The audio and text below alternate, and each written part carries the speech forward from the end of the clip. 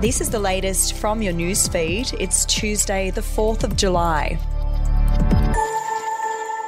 The NRL is demanding Suncorp Stadium not be overlooked for funding ahead of the Brisbane 2032 Olympic and Paralympic Games, warning it will have passed its useful life by then. In a sign, Rugby League has woken up to the fact that the AFL and cricket will be the main beneficiaries of the $7 billion infrastructure spend.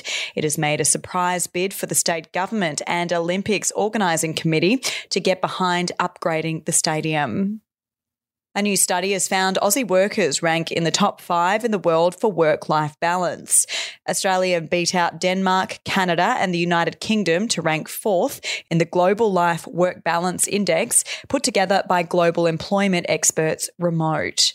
We'll be back after this. News doesn't have to be boring. The Brits have given Prince Harry a new nickname after yet another tell-all interview. Oh God, is it the Ginger Whinger? Let the team at news.com.au get you up to speed each day with their podcast, From the Newsroom. A couple were busted joining the Mile High Club. Well, I guess they can't fly Virgin anymore. Politics, sport, red carpets, royals. Get all the goss in just a few minutes. Follow From the Newsroom wherever you get your podcast from. The University of Melbourne claims it has been forced to pay more than $50,000 to comply with court orders as a defamation spat between two of its top scholars rages. A fight between mathematics professor John Sader and chemistry professor Paul Mulvaney has entered its third year amid fresh accusations before the Supreme Court of collusion and dodgy dealings. And supervising youth workers in Adelaide have alleged girls as young as 11 in state care are selling their bodies for money, drugs, cigarettes and vapes. Residential care workers have told The Advertiser at least a dozen girls aged between 11 and 15 routinely leave their houses for sexual rendezvous with men they have met online.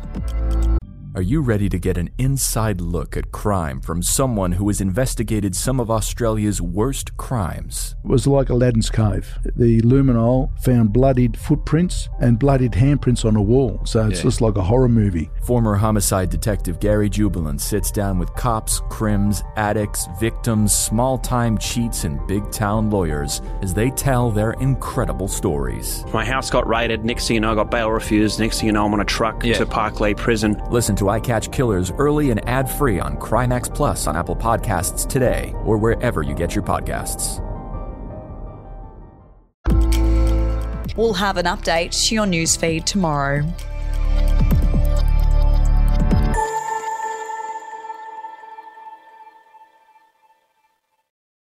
Are you ready to get an inside look at crime from someone who has investigated some of Australia's worst crimes? It was like Aladdin's Cave. The luminol found bloodied footprints and bloodied handprints on a wall, so it's just like a horror movie. Former homicide detective Gary Jubilant sits down with cops, crims, addicts, victims, small-time cheats and big-town lawyers as they tell their incredible stories. My house got raided. Next thing you know, I got bail refused. Next thing you know, I'm on a truck to Parklea Prison. Listen to I Catch Killers early and ad-free on Crimex Plus on Apple Podcasts today or wherever you get your podcasts.